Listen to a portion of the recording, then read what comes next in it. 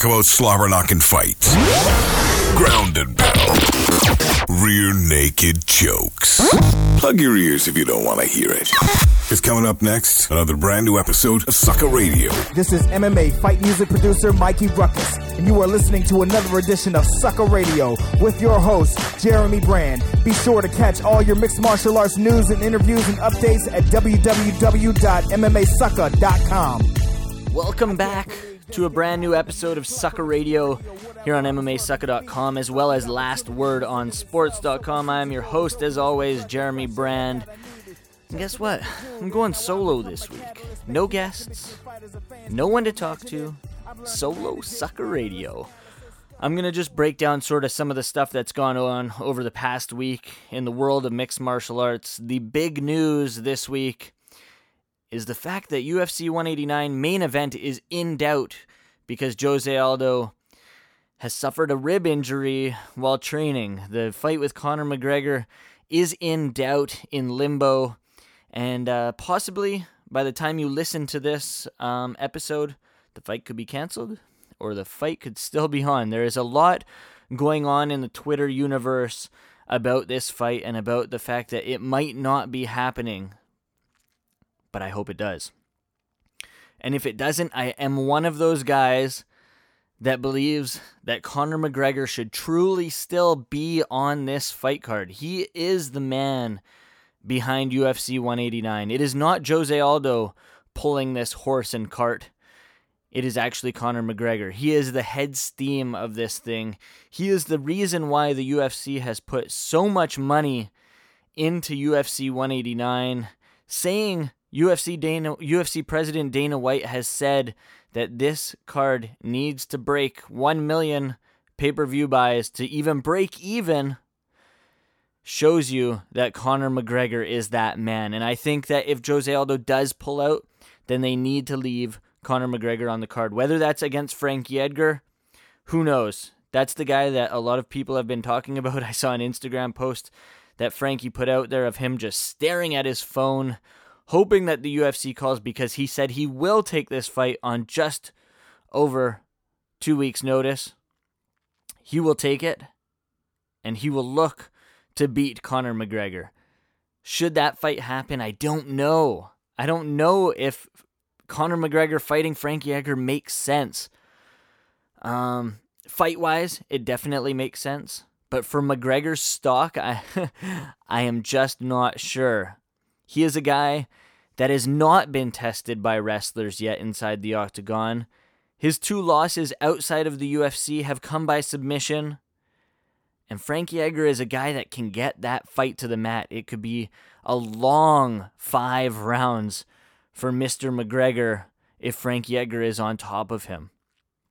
But who knows? He could come out and shock the world and do what he does best and knock this guy out. He has some flashy freaking power. His footwork is insane. He has combinations through the roof that guys have never seen before. He has such an unorthodox style that he might confuse Frankie Edgar. We don't know. Heck, we don't even know if Jose Aldo's actually pulled out of this fight yet. At this point, when I am recording this, Jose Aldo is still in doubt. So who knows?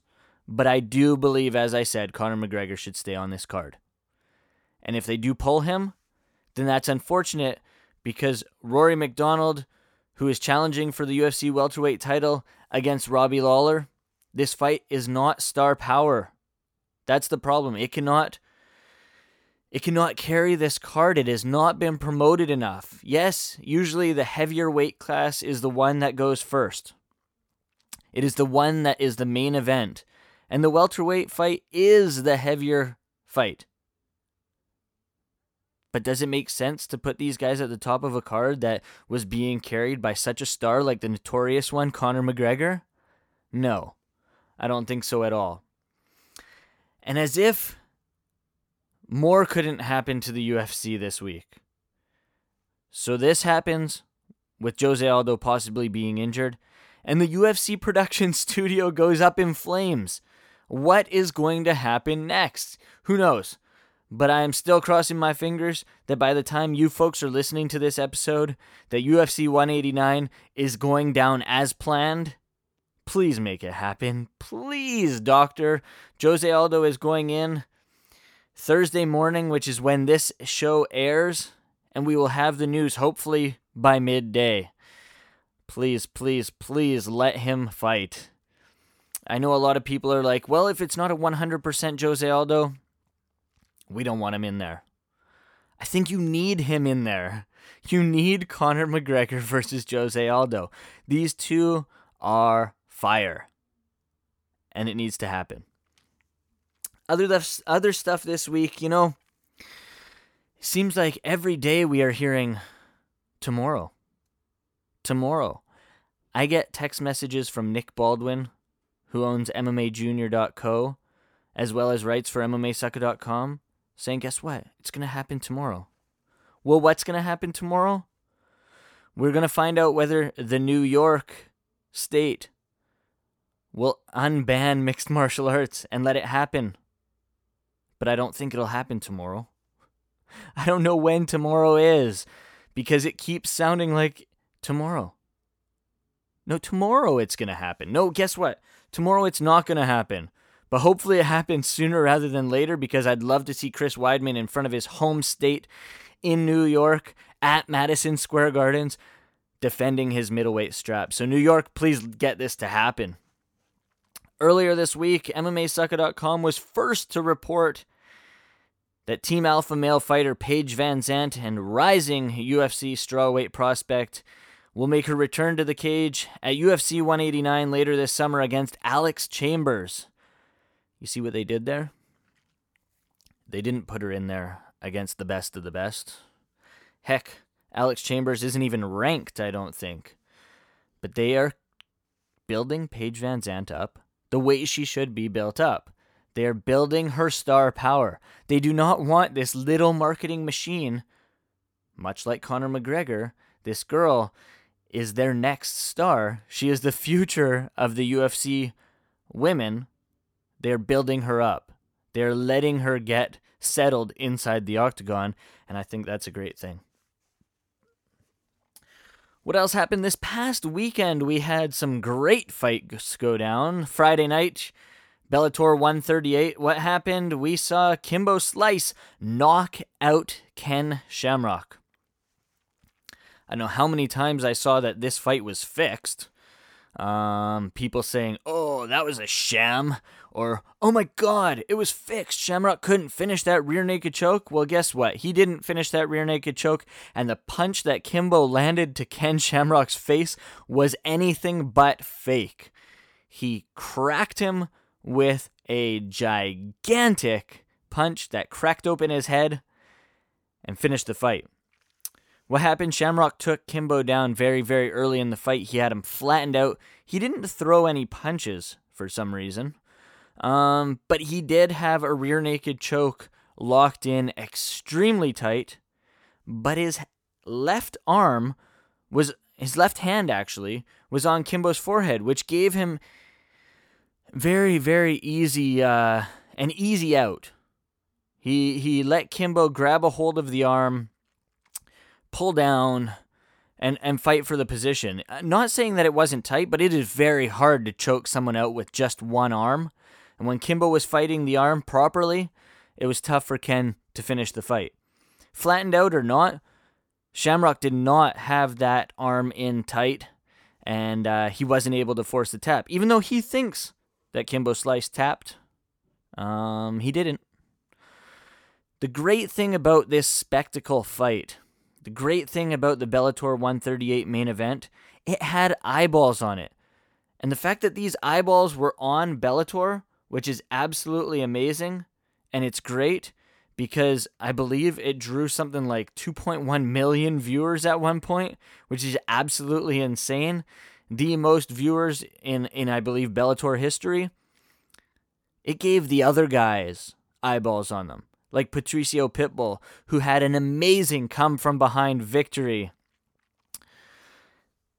It let people see him, and it let people see what he could do. And it let people see Daniel Strauss, who came back and looked absolutely awesome in his fight with a first-round submission.